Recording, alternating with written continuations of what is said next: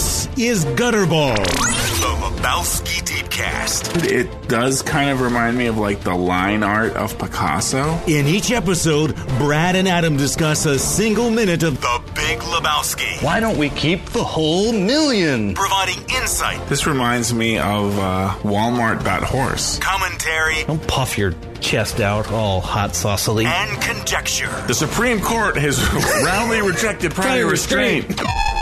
And now, Here we are again. Back in the saddle. Aerosmith, good shit right there. Oh, that's some Aerosmith? Yes. I'm back! Back in the saddle again. I know that because I So had is that like an old school Aerosmith? Yeah, Like, older wasn't like their school. first album considered like good? Yeah. Maybe. I think by the time they released Back in the Saddle, maybe it was starting to go downhill a little bit. Okay. But I know that because my brother, you might know him, his name is David, had a Greatest Hits CD, which I somehow absorbed into my own collection. And I would listen to it for Dream On. Yes. And the other one. What the fuck? Living on the Edge. Dude looks like a lady. Stop it. Stop it. What's the other one? I don't know. No, the other good one from like 73, 72, somewhere in there. Yeah, I don't know if I know it. I think Dream On is the only one I know. No, you know it. You know it. Hang on. It's shit, I'm looking it up. Damn it. It's shit. It's not on their first album. Must be on their second album? Maybe? Nope. Not on their second album either. Toys in the Attic? Maybe? Toys in the Attic. Walk This Way. I mean, Yes. Sweet Emotion. Sweet Emotion. Sweet Emotion. So that was a song. Emotion. But that song also came out when we were in like high school. But was that like a re-release, I think, maybe? It must have been. It came out in like 75 or something. See, I think I kind of was vaguely aware of that. Walk This Way is the one you're thinking of when they teamed up with Run DMC. No, I'm not think. thinking of that one. No? No. I mean, I know that one. Maybe you're thinking of the Dazed and Confused soundtrack, which I'm sure Sweet Emotion had to be on, right? Could have been. So, like, I know... So Aerosmith, here we go. We want to do this? Let's do it. So, Aerosmith, right? So, here again, large good? holes in my classic rock Right. knowledge. So, so growing up, to me, classic rock, like, what did I know, right? Like, I knew The Supremes, Led Zeppelin. right? The Rolling Stones, sort of. The Rolling You're vaguely Stones. familiar. You couldn't name a song of theirs, but you had heard of them probably. I mean, I could probably name some songs of theirs, and I understood they were a classic act. Uh-huh. The Beatles. The Beatles, of course. Again, a lot of this stuff was Jimi Hendrix. Okay, good job, Brad. I think the issue was, That's again, a great job. You did that. there was like 1960s classic rock. Mm-hmm. And then there was like very early 70s, which I think is like Led Zeppelin gets on the scene then. I could be wrong. Late Correct me if 60s, I'm wrong. but they Okay, late 60s, even better, right? right. To me, Led Zeppelin is like a transition between the 60s and the 70s. So they bridged the gap between the bridged Beatles that gap. and Pink Floyd, basically. Even though Floyd was making music in the 60s, but it wasn't their good shit. It wasn't until, 73. Yeah, Pink Floyd would be another act that I'm familiar with, but I never really could get into. Well, I loved classic rock, and I wasn't really into Pink Floyd either. I remember John Biesecker had that whole, their whole collection in 1991, and the edges, the spines of all the CDs had that prism with the light coming through and coming out the other side as a rainbow. When you put the whole collection together, it had that on there, which I thought was pretty cool, but I didn't really know. If you put a gun to my head and asked me to name a Pink Floyd song, and this is when I'm in the thick of like listening to classic rock, I probably wouldn't have been able to name a song.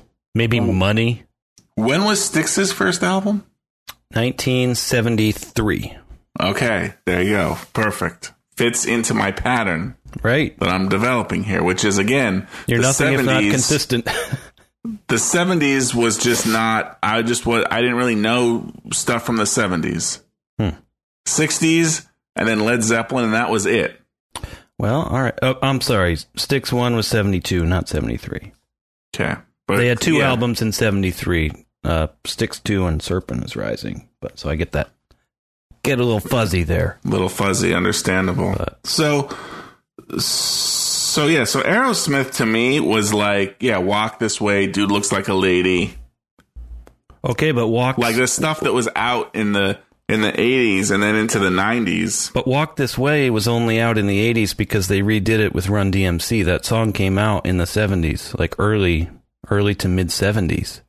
Oh, Dude really? Looks Like a Lady came out in the 80s. Like that's full on. I don't know 80s what shit. Walk This Way. See, I don't know what Walk This Way sounds like without Run DMC.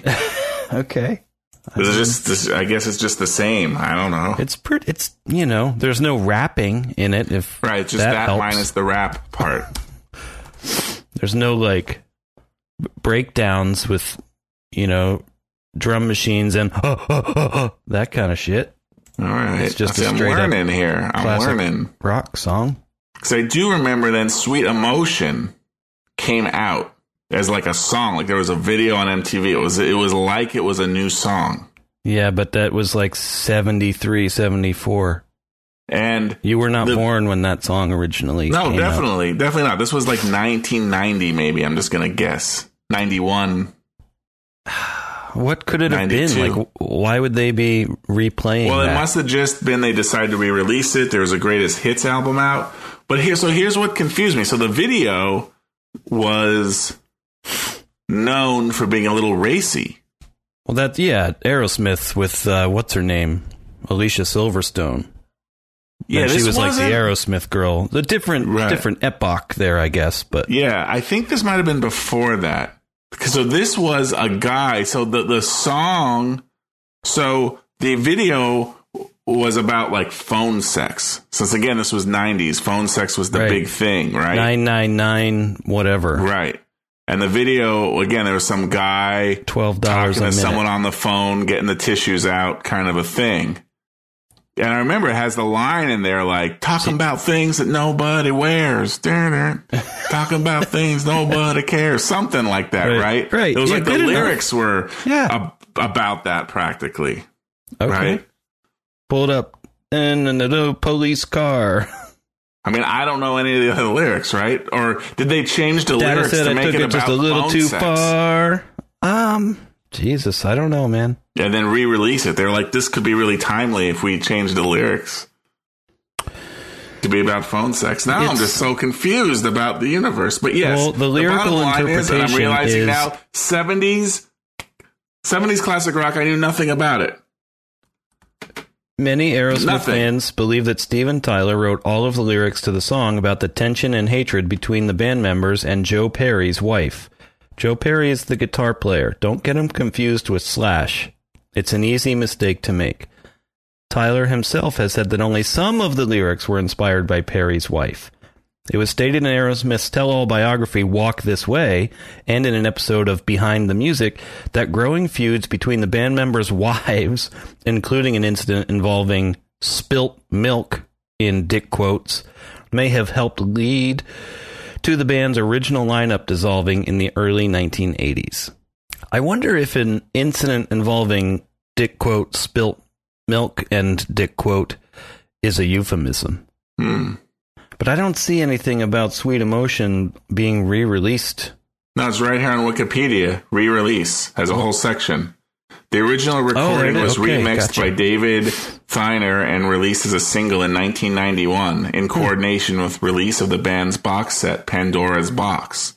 Although the remixed version was not in the box set. This is not clearing things up.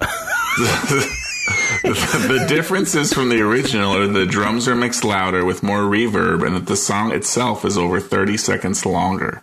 Yeah, the original was new pretty music short. video was filmed and released in support of the single.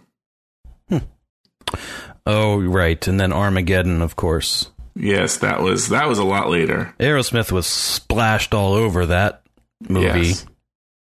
I mean, literally with one of the actors in it. Liv. See? It's all connected, Brad. It is. So, what are we, 10 minutes in and we're just Wikipediaing shit now? Yep, that's it. The video for the re-released version is based on a phone sex conversation. The video, directed by Marty Callner, shows a young man under his covers with a magazine which is advertising a phone sex line. 999-spilt milk. Something like that. 3, 4, 5, 7. The video is also an homage to the 1983 film Risky Business, in that the opening scenes of the young man talking to the woman are almost identical to the scenes in the film of Tom Cruise's character talking on the phone to the call girl. Okay, so you're talking about like this gap in your knowledge just musically for the 70s in particular. You don't know much about It's that. a combination of I don't know much and also like anything from then in that certain genre I kind of discount, which I'll say could be completely wrong of me, right? Well, it is wrong. But it's of just you. like, 1970s Aerosmith. And in my mind, it's just like, I don't know, it's like Kansas or something in my mind. Yeah, it's different than Kansas. Styx in Kansas, fine. Like I saw Kansas open I didn't actually. We got there late. It was at the Jones Beach Amphitheater. Joss Whedon and I drove there. It took us like 5 hours, even though it's only 70 miles away from where we lived, because it was like rush hour, and we were stupid because we were like 19. So we missed the entire opening act, which was Kansas. We were like, perfect, fuck it. We just wanted to see Styx anyway. But yeah, Styx in Kansas opened for Styx, huh? Correct. You know Kansas more than Styx. Like you had heard of them before I got my talons in you. So Kansas is Dust in the Wind, correct? Right. All Wayward right. Son. Wayward Carry on Son? my wayward son. Okay. You know it. I know the song. I don't know if I realized that was Kansas that did that. Yeah, that's what they got pretty much. All right, that's what they got. Yeah. But to me, those are at least two, like, They're iconic. pop culture touchstones that I'm aware of, right? Right. The Styx stuff never managed to, like, get a footing. It never touched your personal zeitgeist. No, it didn't. Weird, man. Come Sail Away. Mr. Roboto, even? No, Mr. Roboto I knew. Okay. That's the only song I knew. Granted, I knew you liked Styx for a long time, and it took me a while to realize that was the band that did Mr. Roboto. I'm glad And then I was like, well, fuck, this is even more fucked than I thought. I mean, Renegade, Blue Collar Man, Lady, none of this. None of it. Yeah. It's crazy, man. Missed it all. There was a Styx conversation in my son's social studies class the other day, though. Oh boy. What was that about? Just, I can't, okay, Jesus, I mentioned it now. I just know Right, that they you don't- discussed Styx. They discussed Renegade and some others. So what grade I is this? converted some of these 7th graders into Styx fans. Was it a sanctioned, like a class sanctioned conversation? It was or, more like an off-the-cuff comment from the instructor. but the instructor was involved. Yeah. That's And then, fucking awesome. the legion of children that are under my purview were like, oh, Styx. How about Renegade? so. Or a little bit of Come Sail Away, maybe? So are these? Don't sit down on the plexiglass toilet. Well, obviously, but are these legions of children under your purview? Are they? Would you call them fans? Casual fans, perhaps, but fans nonetheless. of Styx? I would say they are at the very least casual fans. At the very least, casual fans. Yes. All right. You know what? My work here is done on There this you go. planet, I think. The next generation. They shall carry it on. So, at what grade is My this? wayward son. This is 7th grade. See, not bad. Not bad. And it wasn't mocking? Nope. Perfect. See, you want to leave your children better off than you are. And I think you've succeeded at least that much. Because they know Styx. I know didn't. Styx. I was deprived. And they didn't have to start out by mocking them, only to discover later that they actually loved them. Yeah. So that's great. Good work, man. But what was it about the something about the Sweet Emotion video? It's about phone sex. I had no idea. Yeah. I'm looking at it now. I don't think I've ever seen this movie or this video. Did you have MTV where you were, or was it like? I did. Okay, because I didn't know if you could get cable out in your you know what? It took a while. locale. But by the time this was out, what was it, 91? Yeah, we had 91. it. I think we Okay. got cable, it was available in 80, I don't know, 87 or something, 86. Okay. It was a big deal when that shit came around. Oh yeah, I bet. Because, we had this is one of our 7 stories that we tell, but my grandparents had an antenna on top of their house, and they could get 12 channels, and they had a little controller down there, and it was electronic, and it had a toggle. You go back and forth, and you press it down, and the antenna would physically move on top of the house and point in a different direction, and you could tune it in. Yeah, tune it in. Oh, too much. Go back. That wasn't that long ago. That's pretty crazy. It's all right, I want to watch Game of Thrones tonight. It starts at 9. It's 8:45. We better start moving the antenna. So it's tuned in. Oh, man. And, boy, HBO. Your friends had HBO. They were hot shit. Oh, yeah. Home box office. You could Yeah. watch movies in your home and not no fucking commercials, Brad. They would just show the movie. Mm-hmm. With everything. The curse words. Right. All the curse words, all the breasts. It would all be in there. And it's the movies weren't 3 hours long because there'd be a commercial break every 7 minutes.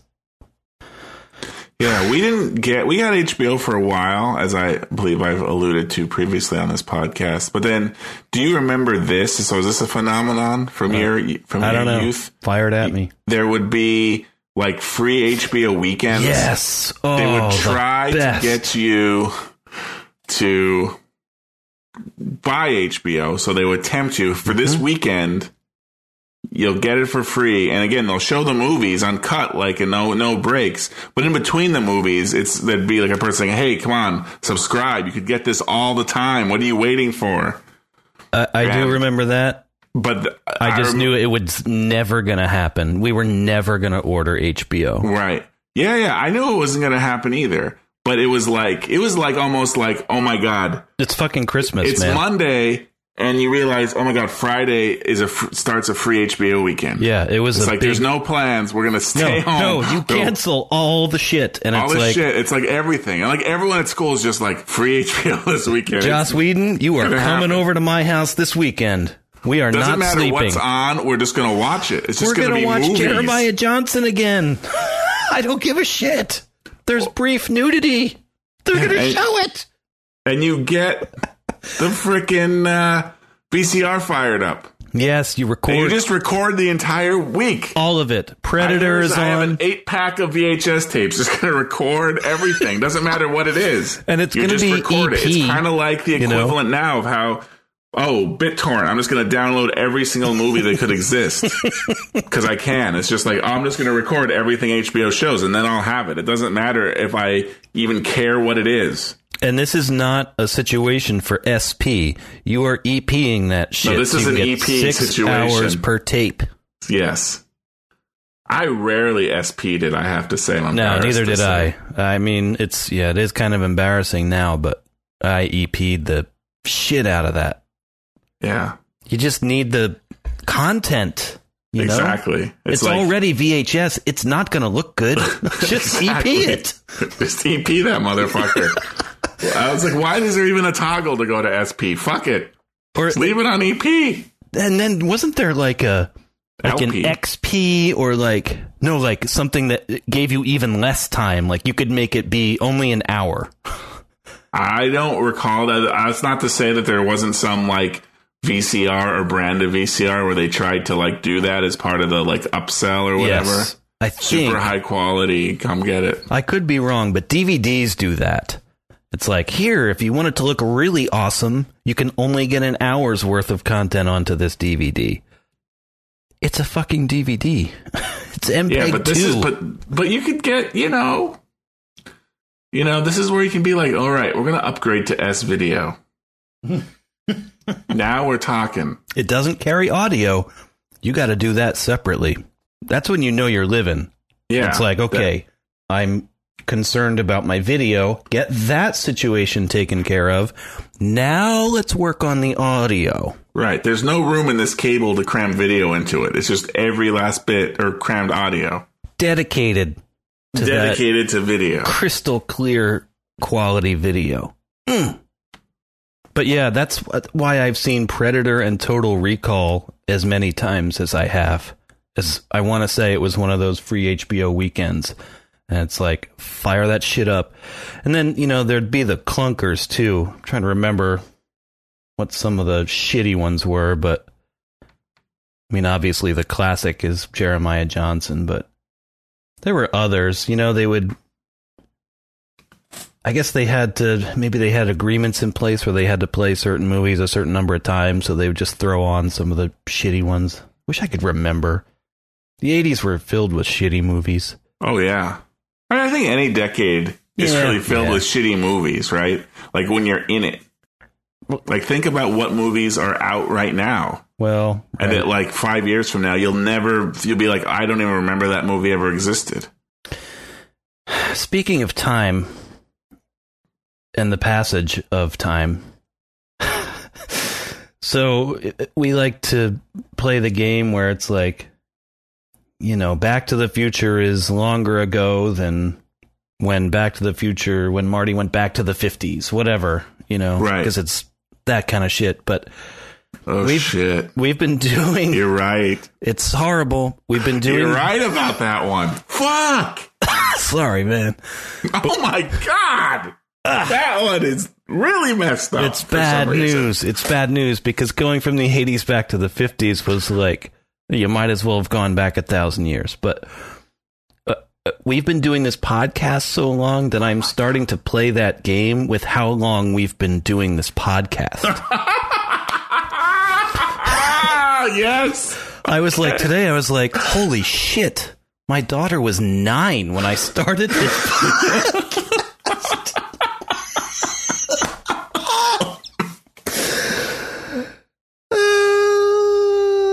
She's grown up before your eyes. Before all our eyes. No, she's grown up, and I've been locked in this office doing this podcast. I've missed her youth. Because I've been in here, not talking about she's the like big a teenager now. Yeah, in like 3 months it'll be official. Who's had a boyfriend for 6 months now, Brad. It's a long time. That's a long time. She was just she was like a kid, like a little kid when we started this. Like half baby, Still more baby than teenager, honestly. And now it's just like, pow, it's all done. It's all gone. Want to play the minute? let's do it. right. Let's dive into the Lebowski. Okay. I can't drive. Man, I'm not even supposed to pick up the phone unless it's an emergency. this is a fucking emergency. I understand. That's why I picked up the phone. Walter, you fuck. We gotta go to Pasadena, man. Come pick me up or I'm off the fucking bowling team.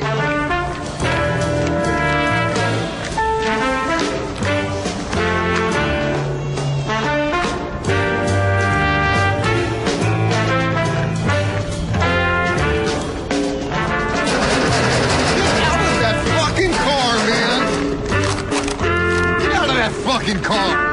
Get the fuck out of the car, man. Get out of the fuck. Who the fuck are you, man? Relax, man. No physical harm intended. Who the fuck are you? Why are you following me around? Come on, fuckhead. Relax, man. I'm a brother Seamus. Brother Seamus? Yes. My brother Seamus. Brother well, isn't that just after the minute ends? Am I wrong? We just listened to it. What do you mean? I thought it was just after it. Maybe it is. No, it's not. Oh, it's just there at the end. Just there at the end. I'm a brother Seamus. Brother Seamus. Oh, right. An Irish monk. We don't get the Irish monk. We don't get the payoff. Irish monk, Gotcha. yeah. Yeah. Brother Seamus. John Polito is this gentleman. Oh, I bet he was in a lot of stuff in the 80s. Oh, my God. He owned the fucking 80s, this guy. Speaking of 80s, Back to the Future. I'm still stewing on this Back to the Future Well, thing. it's stew-worthy. So, but, it kind of makes sense. Because if you think of 1985, think of the whole conversation we just had about free HBO and EP, and it's exciting. Like, an antenna, you're going to rotate it to get, it really was like the fucking 50s back then, like, compared to now with iPhones and Apple Watches and everything, podcasts, like, right. It really is, it's that big of a, if not bigger leap. Well, really. I was about to say, information traveling through the air wirelessly, but wait, that's exactly what that stupid antenna was doing. Well, so I didn't say it that. was but it was a tiny bit of information. It was like 4 Right. channels. Now it's the entire world, anything connected, billions upon billions of computers talking to each other. Pull up any movie ever made at any time. Not true, though. As we've discussed, Well, not true. Try to watch Tootsie right now. Legally. Yeah. Well, legally, right? That's the whole other fucking kick of the thing. But yeah, straight. So, it really does make a whole lot of sense. Like, what was really the difference? What was Marty McFly's difference? There were some cultural differences. Different. He had extra TVs. He had a camcorder and a Walkman. Well, that was kind of a big deal. Like, he could shoot movies digitally. Yeah. Well, the difference is you could shoot movies on his camcorder. It was like a portable television studio. Right. But now we have a portable television studio and television channel. Like the ability to actually broadcast it to the world. We are the distributor as well as the content creator. That's a conceptual leap, even more than the technological leap, I think. It's that conceptual leap. Oh, yeah. No, it's a big mind fuck. It really is. And we lived through it. And that's why we're in this unique place, I think, to kind of appreciate that and understand it. Yeah, because really what happened... Because we understand both sides of the equation. What happened between the 50s and the 80s? Like, what existed in the 80s that was so mind-boggling to people in the 50s, really? Everything was the same. It was just kind of a little better. Yeah, like you had more TV stations. You didn't have to shoot on 8mm film. You could shoot on your camcorder. But, more TV stations. The cars looked different. Like, what? There was personal computers, but again, a personal computer without the internet is just pretty pointless. Yeah, without a doubt, that little weird period of you can buy computers, but yet there was no internet. It was just kind of like, what's the point? Well, the point for me was it was actually a big deal. Looking back on it, maybe it shouldn't have been as big a deal as it was, but when I discovered Dr. Genius and I could make credits for my movies. Okay. So that was pretty huge. No, without a doubt, at the time, it was huge. It seemed huge, all this computer. And yes, and there was a lot of things you could think of to do. Like, you could make credits for movies. You could store your recipes. That always seems to be the big use case. Right. Well, and you could just play write. Video games, do some word processing. Right. Word processing, a little bit of video gamery. And, but in retrospect, painting, it was like pointless. Make art. Well, you could make art, though. It was a new tool for making art. You could make art. But what would you do with the art if there was no internet? Well, I would shoot it with my camcorder. My VHS camcorder that I stole from my grandparents. And then you would take the VHS tape that has your movie that you made using the computer to maybe add some titles or perhaps even edit it? I didn't use the computer to edit it. I used the camcorder and a VCR, so I would lose a generation. And you would just make these like credits kind of like, it wasn't like they were superimposed or anything. It was just kind of like... No, I would shoot the screen. You would shoot the screen as they scrolled up. Gotcha. Yeah, okay.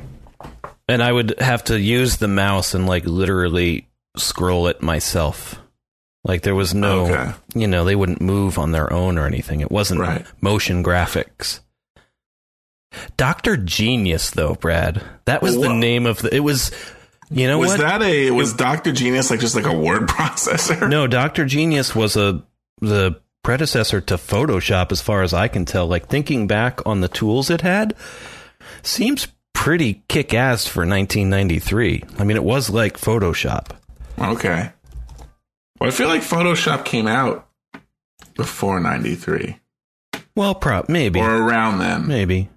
This might have been 92. I'm not sure exactly what year it was. 91, even. Dr. Genius refers to geometric exploration and numeric intuitive... That's not it.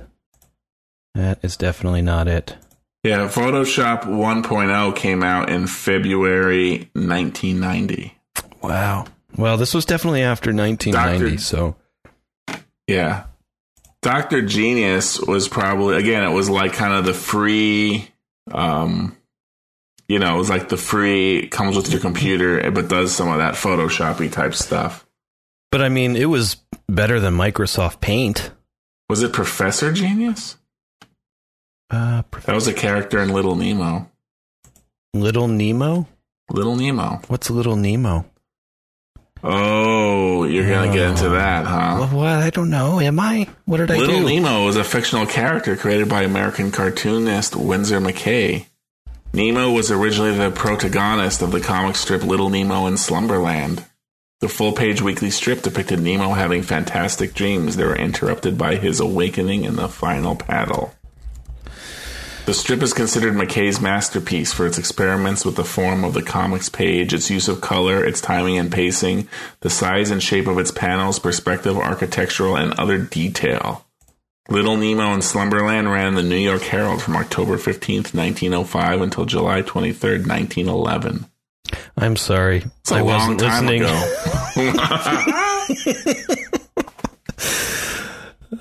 Did you say 1911? Yeah. Did they have cartoons in 1911? I guess so. Political cartoons, mostly, I'd imagine. So, how about this? How about it? Well, here's the problem. I've been trying to upload some visual aids here. I got some screen grabs with my phone, but Google Drive is not cooperating with me. So we're just going to have to old school it here like the olden days of 2012. You're going to record the screen with your camcorder and then mail me a VHS tape? EP only. Oh, yeah, EP. Why waste the tape, Don't waste that tape. I think that you can see... I know you're going to have a lot of problems with this, but I think you can see the wireless microphone underneath the dude's sweatshirt as he's walking to the car. I don't know why this would be, and maybe it's not. Maybe it's just a curiosity, like the way the fabric is folded or whatever. Do you think he'd even be using a wireless microphone? Yeah, that's the problem. Like, why would you bother with this? He's just kind of walking. Like, there's no need for it. So he doesn't even say anything. Right. Well, he says stuff once he confronts what's his name. But is it all the same shot? Is it all the same shot? No. So it's at 93. Right. Where are we? No, sorry, 92:27. He turns to his left and starts walking towards the car. And above his heart, basically, there is a curious shape that looks suspiciously like a wireless lav would look. But there is the hood of his sweatshirt goes down in there, so I'm thinking less and less that it's a mic, and it's probably just the way the fabric is. Yeah, it's something about his disheveledness. Yeah. It was. Does he wear this outfit in another scene? What would be interesting to see, and I'm looking at this now, is later on. Is it still there? Which it is. Point. No, I think that is just part of part of the way the hood just is somehow clothing. Yeah, his clothes are just kind of effed up. Gotcha. Yeah, no, I'm with you on that. All right, disregard that one. But here's one for you. Lay it on me. So we see the dick on the case. There's a lot to go through here. The dick on the case. Right, dick on a case, yes. Dick on a case. That's the music that we hear. Composed by Carter Burwell. Yes. I was doing some Carter Burwell research. So it's funny to think that there is a music composer for this movie. Like, there's not much of a score. Most of the stuff is just, songs, like popular songs. There's a soundtrack, but a score? Not really, but here we are. He made this music. There's a couple little gems, and this is one of them. And he talked about, he even mentioned the fact that, most of the music is diegetic in this movie. This piece starts out non-diegetic. It's just playing as the dude finally is like unraveling the case, and he's becoming for the first time like an actual private dick. And now it's like he imagined like this is the music the dude is hearing in his head as he's walking out there. Like, yeah, I'm getting shit done. I'm cracking the case. Okay.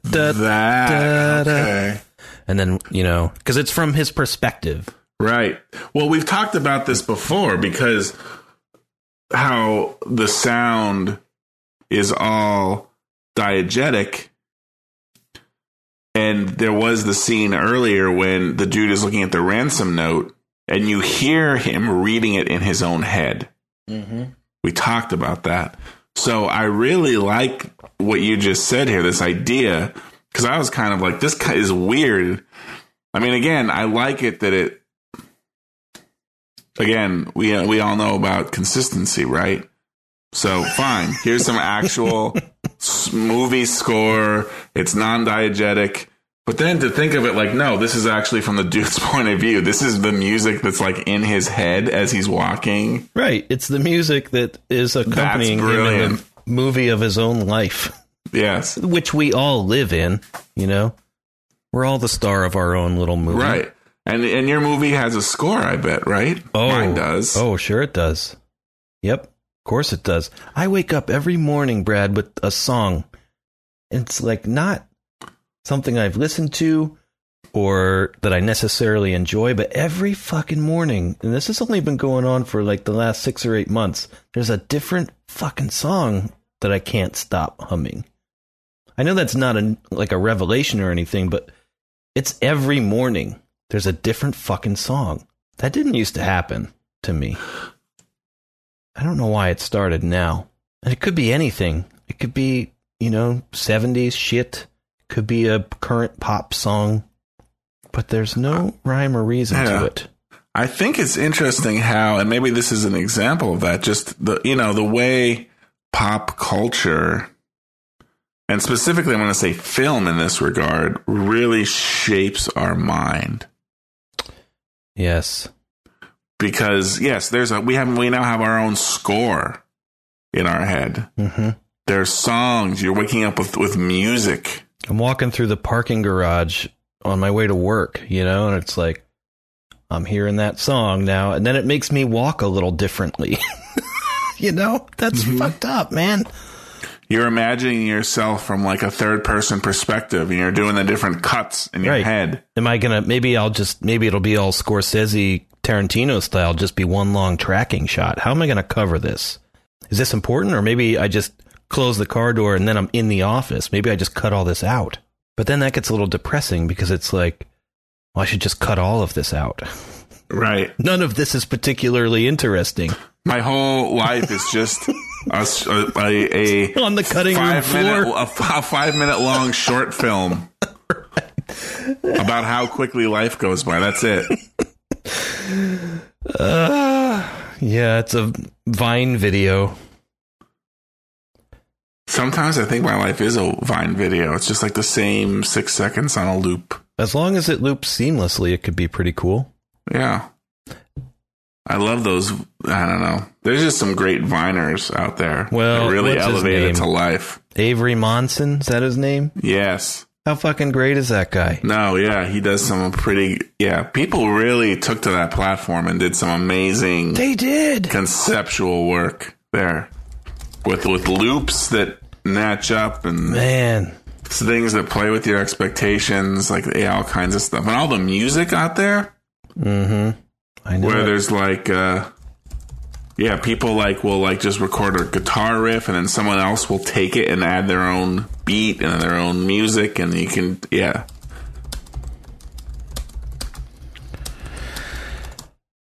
That wasn't even my point with this Carter Burwell score thing, though, because it does actually transition then into diegetic music. How does it do that? Well, as we approach the car, the sound quality changes, it becomes tinnier, and you realize that the brother Seamus is listening to it in his VW Bug.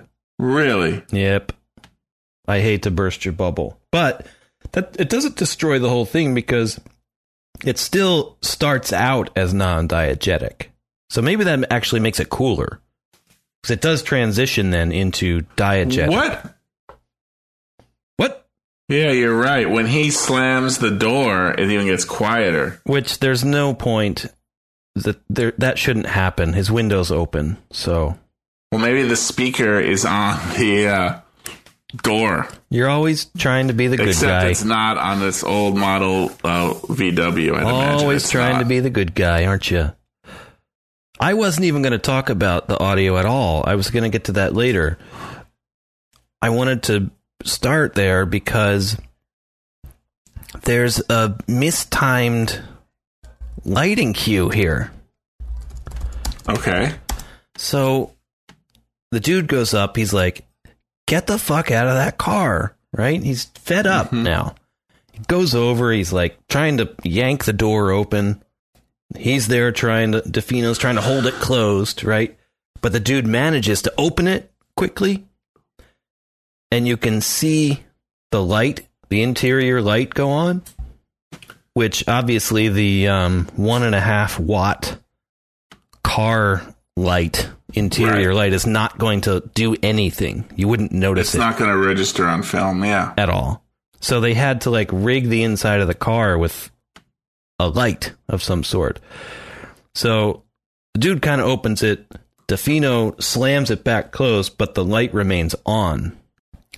Then it's off again, and when he finally gets out of the car and he's doing his weird hands in the air, no physical harm intended, and he closes the door behind him, you can see the light when they got somebody there ready to turn it off when the door shuts.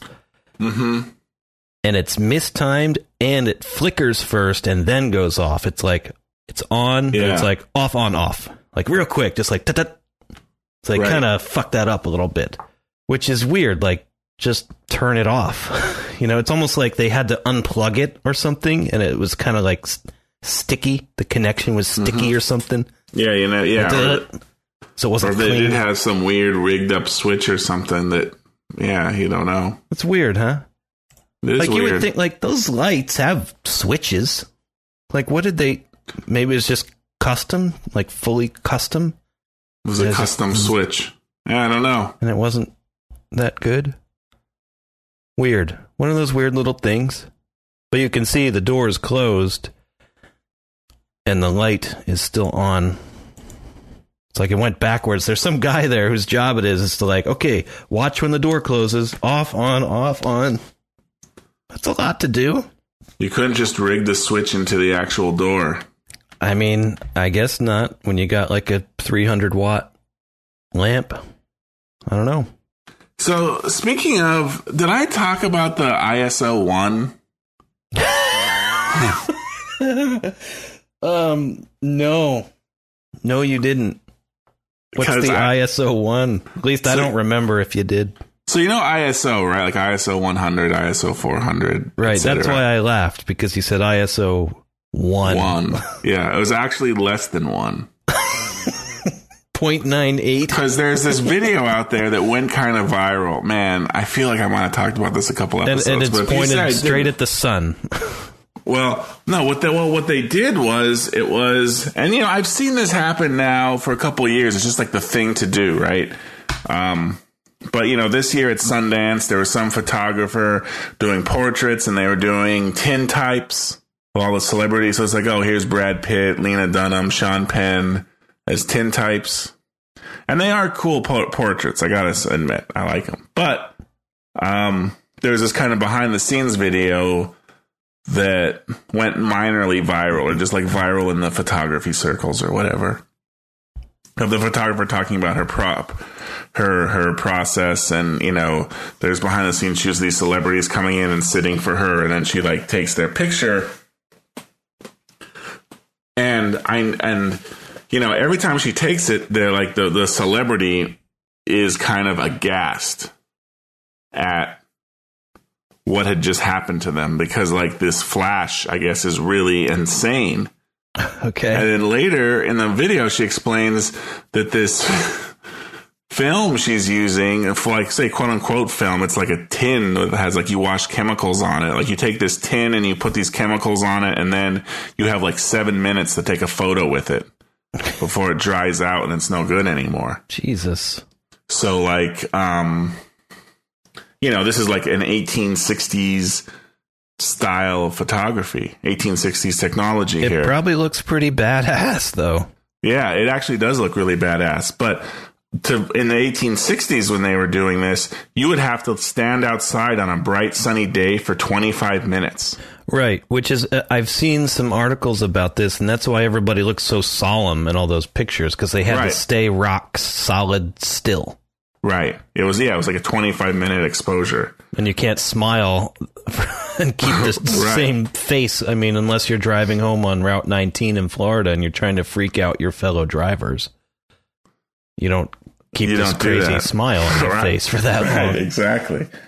So, but again, she was in essence taking these snapshots, like snap. So she had some type of crazy lighting rig that apparently, I would say, it seems like it concentrated 25 minutes of bright sunlight into a Into a flash? fraction of a second. Yeah. Christ. I mean, Because every celebrity that, like, again, the people there, they'd like, she'd take the picture and they'd be like, holy Christ! What, like, you know, like whatever this thing is, you know, like it obviously can't even translate on like the video or whatever they took of this. I can't imagine the intensity there, but that seem dangerous? yeah, I don't know. It's like, yes, we use a small nuclear fission reaction to actually generate this. Well, I don't know. When you're on a film set, you have to call out when you're going to turn on those lights. Depending on which coast you live on, you either say firing or striking, so nobody's looking at it. Mm-hmm. Because it can damage your fucking retinas. Right. Like some of the big ones, those Ari Suns that we talked about. Right, yeah. So I don't know. Like, but they are looking at it because they have to be, basically. Well, it's maybe probably not directly into it. It's but, like, it's shining onto their faces or whatever. Yeah. It's like up and to the left. Yeah, and to the striking, left. firing, everybody looks away. Bam, you turn it on. So I can't even fucking imagine. Yeah. But I never really contemplated the fact that, like, yeah, it's like ISO. It's ISO less than 1. Can you explain to me the difference between ISO and ASA? No. I mean, they're just two different numbers to measure the same thing. Or it's even the exact same number. No, I guess it's not the same number. It's slightly different. It's like the difference between f-stops and t-stops. Help me. Oh, well, f-stops and t-stops. Well, they're not t-stops. There's a t number and an f-stop. Sorry. But, ASA is the American Standard Association, and ISO is International Standards Association. So, okay, so at it's some just point, metric and whatever. Yeah, they just said both of these standards bodies decided we're going to create a measurement to say how sensitive something is to a photographic material is to light. And ASA used one set of numbers, and ISO used the others. And gotcha. Just like metric, and ISO won out, and now it's just all ISO. A T number. So you can have so f-stop is the size of an aperture, right? It's the size of the opening, right? A T number is a transmission number, so technically other things can affect how much light is going into your camera. So, for example, if you put on like a filter onto your lens, you're still at f1.8, put on neutral density or put on a colored filter or whatever. That's going to limit the amount of light, right? One lens might have 5 elements, another lens might only have 3 elements, another lens might have 7 elements. Even though they all have the same aperture, they might let a different amount of light in. And the T T number is a very rarely used thing, and in essence it's saying how much light is coming through. But really you don't need to worry about it because I shouldn't say you don't need to worry about it. I'm not worried about it. I was just curious. Yeah, that's the difference. So you could be like, oh, f1.8 lens, this is going to be a really fast lens, but technically. So the T number is more specific. Like you can trust that because that is how much light is getting through. Yes. Now, granted, the size of the aperture has other photographic qualities as well. Of course. Depth of field, whatnot. Right. All those things. So, yeah. So you could be like, oh, this is these lenses. I have this lens and lens A and lens B, and this lens is one stop faster. Like it's one f-stop faster, but then really it might only be half a stop more sensitive to light because it's, for whatever, how the lens is constructed, the type of glass, the coating, whatever. Mm-hmm.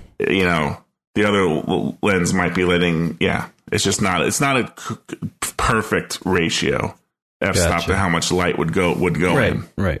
From lens to lens. It's just one piece of information, but the T-stop or the T number takes all of it into account. Yes. Thank you. You're very welcome. It's like, you can read about it, but having somebody explain it makes a big difference in terms I can understand. Right. Well, yeah, once you explain it, you just, you then you got to do it too. Connection. Like, what is isn't there one lens company in particular that is all about the T number? Is it Zeiss that uses the T number? I don't know. I don't know of any. I rarely encounter T numbers in my Too close or some shit. Yeah, I mean it could be. I don't know. It always seemed a lot fancier. I'm going to get a lens that has T numbers. Yeah, I don't know if any lens has T number. I mean, you could probably look up any lens and find, here is the T number for this lens. This has a T number, this lens at f2.8, the T number is whatever. Right. You know, so you can compare apples to apples. Like this lens at 2.8 is really just like this lens at 2.7. John Polito was born in Philadelphia, Pennsylvania. How about that? His PA partner is Daryl Ambrewster from 2000 to present. And he went to Villanova University. How about that? And he has a brother, Jack. Hi, Jack.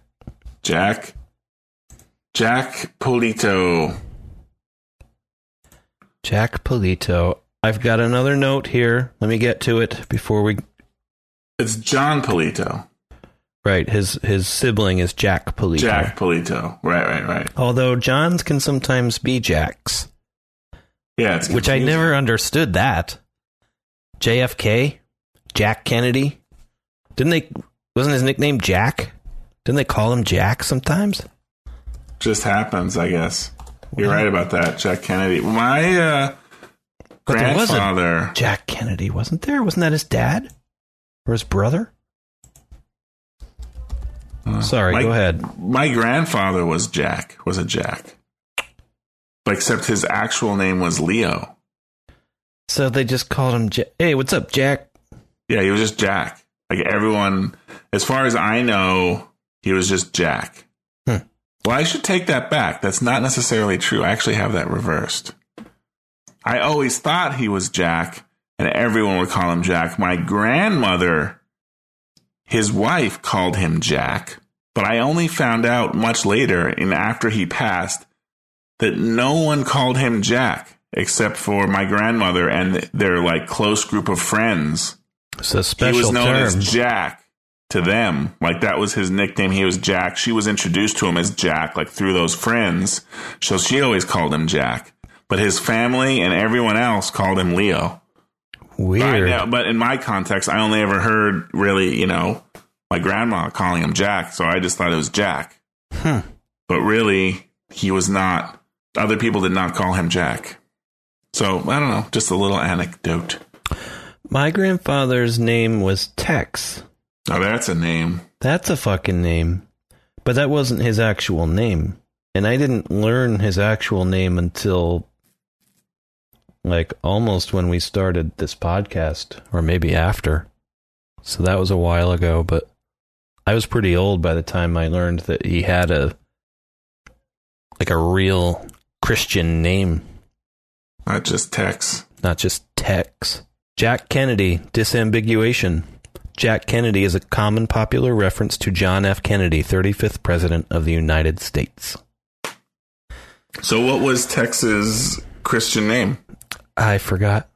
Oh well. Fuck it. Never met him anyway. Tex is so much better. Tex is way better. Why would you need a different name than that? Never met him, so... I think I could use a new name. Well, we should have a contest. Nicknames for Brad, we'll call it. Give me a new name. Somebody please give Brad a new... I've got two so far. Hieronymus. What is it, Geronimus? Hieronymus. Oh. Like Hieronymus Bosch? Of or relating to a hero? Is there a hero element I'm not to that? sure what that is exactly. But he painted those really freaky paintings of like people being tortured in hell. Oh. I don't know, just popped into my head. Because there's an Amazon original series called Bosch. Wait. And there's a giant ad for it on my screen. What does Bosch have to do with Hieronymus? Wasn't that the name of that artist? Hieronymus Bosch? Oh, he had a first and last name, perhaps. Right. No, I don't. Yeah, I don't know Hieronymus this guy. Bosch, except it was... It is I didn't with realize an that's I. how you spelled it. He was an early Netherlandish painter. That's what isn't it just Dutch? Netherlandish? Why is it Dutch? Why isn't it Netherlandish? Well, I think before it settled on Dutch, there was the early Netherlandish. But then Germany is Deutschland, which sounds like Dutch, but they're different places. It's Europe. I can't. Fucking Europe. Hey, what about this? So I was having an argument with my mom. we like glazed over this last time. I had to look into it a little bit, but the dude and Walter and Donnie go to the dance quintet on Tuesday. Oh, yeah. Marty says it's on Tuesday, right? Mm-hmm. So there we go. Bam. They go immediately after the dance to brace Larry Sellers, get their In-N-Out burger. Then the dude's there pounding nails in. So there was a cut between eating the In-N-Out burger in the car with Oye Como Va going on and the dude pounding the nails. And we weren't sure if maybe there was some passage of time there. Mm-hmm. But the dude is on the phone with Walter and he says, yes, the car made it home. You're calling me at home. So wouldn't that seem to indicate that is the same evening? I mean, unless it is confusing. I mean, you could make the case that Walter did not call him for several days, gave him time to cool down, or maybe Walter just doesn't really care. He's that much of a prick or whatever, or that much of a out of touch with reality. Yeah, he's not a prick. He cares. It's a couple days later, and he's calling him. Hasn't talked to him since. Yeah, I don't know. I guess you could make that case. You're making that case. But it seems like the dude's still kind of PO'd, and I don't know. It seems like the same evening to me. But I could see I think it seems like the same evening as well. But sometimes what it seems like and what it is aren't necessarily the same thing. So let me just go through the rest of it then. So you could still make a case there's some passage of time there. The Treehorn thugs come, grab the dude. Obviously, this is continuous now when he shows up at Treehorn's house. They get in, take him to Treehorn's house. He gets drugged. He's running down the road. Same evening, right? Mm-hmm. Mm-hmm. Goes to the chief of police of Malibu's office. We're not sure about that then, right? Maybe he was... He still seems like he's sort of drugged or coming down off it. He's still a little out of sorts, like he's coming down maybe. So on the back nine. He hasn't he hasn't slept it off in a jail cell, has he? No, definitely not. Same day. Yeah. Same, middle of the night, and for some reason there's a busy office environment, but whatever. Gets in the cab, same night, right? Mm-hmm. Gets kicked out of the cab, presumably walks the rest of the way home. Still nighttime, same night, right? He's going home. Has the intercourse, same night, still night. Calls Walter, same night, right? Right. Here we are now. But it's Erev Shabbos, it's Friday. So the only opportunity for it to go from Tuesday to Friday is the cut from Oye Como Va, In-N-Out burger in the car, to pounding the nails. But when he said, yes, the car made it home, you're calling me at home, I thought that was kind of a giveaway, like, this is continuous.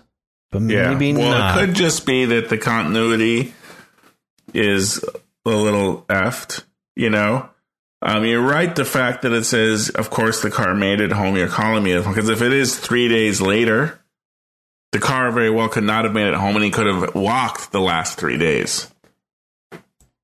Or the dude is just, snippy and whatever.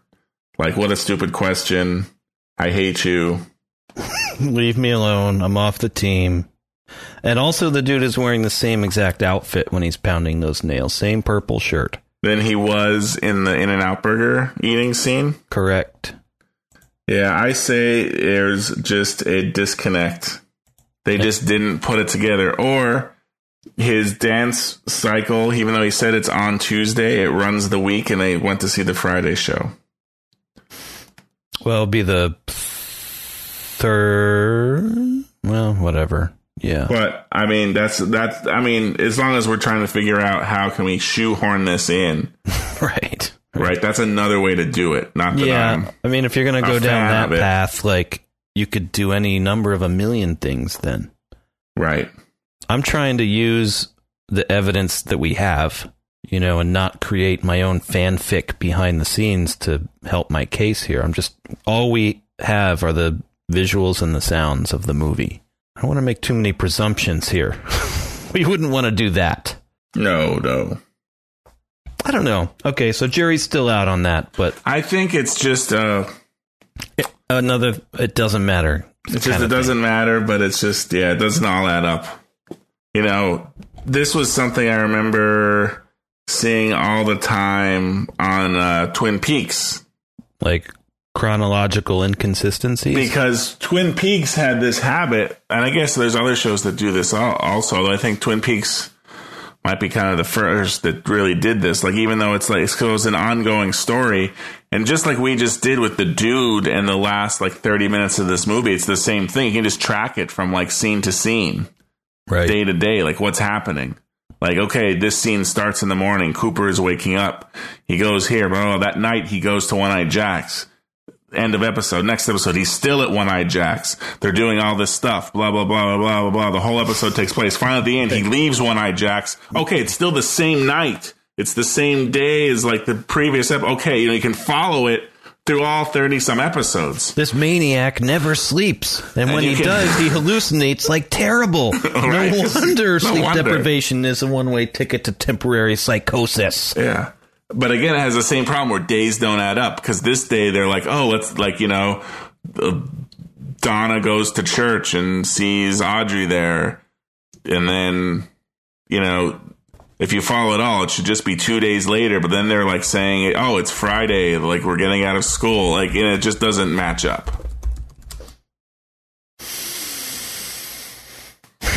And maybe doesn't matter, I guess. And I guess it doesn't matter because it's still an awesome show. And you don't really notice unless you try to really deconstruct it minute by minute. You know what I mean? I do. But it's just, I think it's important to analyze it, because unlocking the mysteries of how and why and when they choose to do or not do these things, I think is a way to become a better storyteller. Somehow. That's something that's important to me. Well, I think it's important to realize that these are kick-ass storytellers, and worrying about that kind of detail is not important.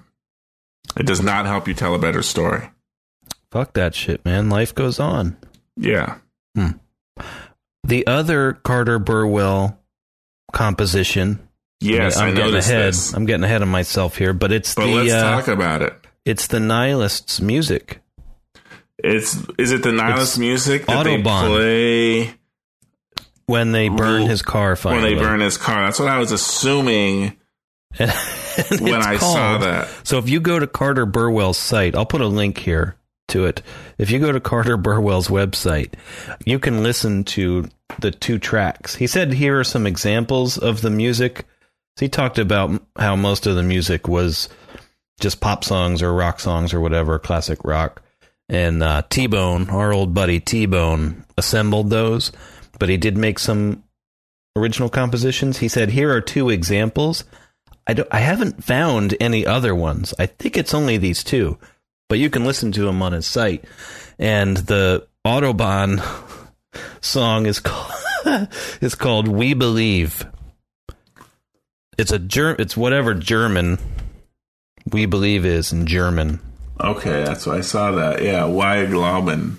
I don't know. But it starts out and there's this highly roboticized vocalization of nothing. The song is We Believe. We believe nothing. I mean, it's pretty nice. Great. That is great. That is awesome. That is awesome. Now, I would love to cross-reference that. I guess I can. I'm right here. And see if one of the tracks, because remember, we saw the whole track listing of this, or at least one of their albums. Yeah, no, we did. And is We Believe one of those songs on that album? I don't think so. I'd have to go dig that up again.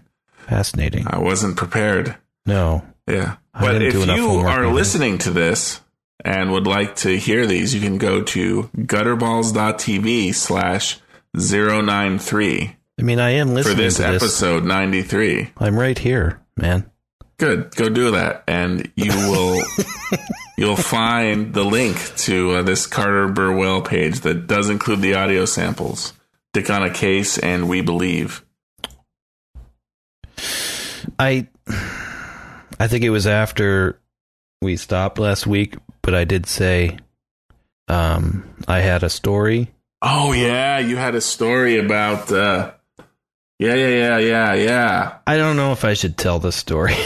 Well, I don't know. This has to do with backyard grilling and Pooping. feces. Yeah. I started, because I set up a nice little closing thing there, but you were ready to jump in with a story, so I almost said the word. I avoided it just now, but I know it's tempting. It's flirting around the edges right now. And then you're gonna have to hold this story off for yet another week. It could just be the new running gag. I'm not going to tell it. You say you want to tell this story, and then one of us ham-fistedly says the word, which ends the podcast, and it's just the story never gets told throughout the next, I like when 30 you say episodes. Ham-fisted. Ham-fisted, man. It really conjures up a nice image. Ham-fisted. There's no grace to it. So ham-fisted. Sorry, I'm just stalling while I look for these track titles. I had I have a poop story too, but I don't think I should tell it. Why? It does involve poop and a backyard scenario as well. Does it just really? happened this last weekend. Yeah. Again? Yeah.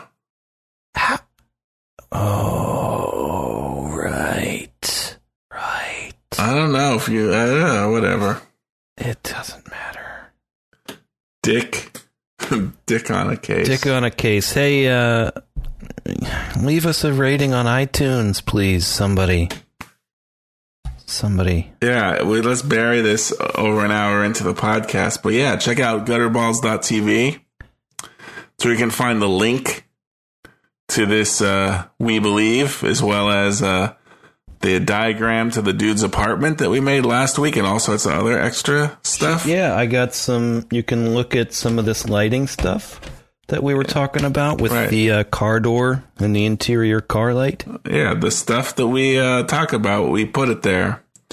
So check it out at gutterballs.tv. You can find a link there to us on iTunes or leave us a review. That would be awesome. You can follow us on Twitter, Tumblr, YouTube, Facebook. Keep in touch. Keep track of what's going on here. That was a hard sell, man. That was a hard sell. Be like our buddy Trash Boat. Thank you. Who got in contact with us after a while, after a bit of a hiatus. We got in contact with us this week, which was awesome. It was awesome to hear from our pal Trash Boat. Do we talk about Trash Boat? I'm just going to assume we did. Yeah. Because we've pretty much talked about everything. Yeah. I mean, we're something like, I don't even know what, like 200 hours in. Oh, jeez. So don't say it like that. We've gotten just about everything. When you say it like that, it sounds pretty bad. But anyway, their album, Godbite, the Godbite album is going to be released this year, finally. Awesome. We've been waiting. Autumn of 2015. We've been patiently waiting. It's going to include, theoretically, an excerpt from this podcast. So we are waiting with bated breath. Somebody's going to do it, Brad. It's going to happen soon. Yep. So did you find this track listing yet? So close. He's holding it. He's holding it. Oh, you're looking through the actual movie. Yeah. You're scrubbing through. Because I don't remember. You're not just like searching our Tumblr or something. No. That would be a better idea. Probably not, because I feel like I didn't actually post it there. Damn it. Seems like it would have been in the description, maybe. Well, I know one place it's not.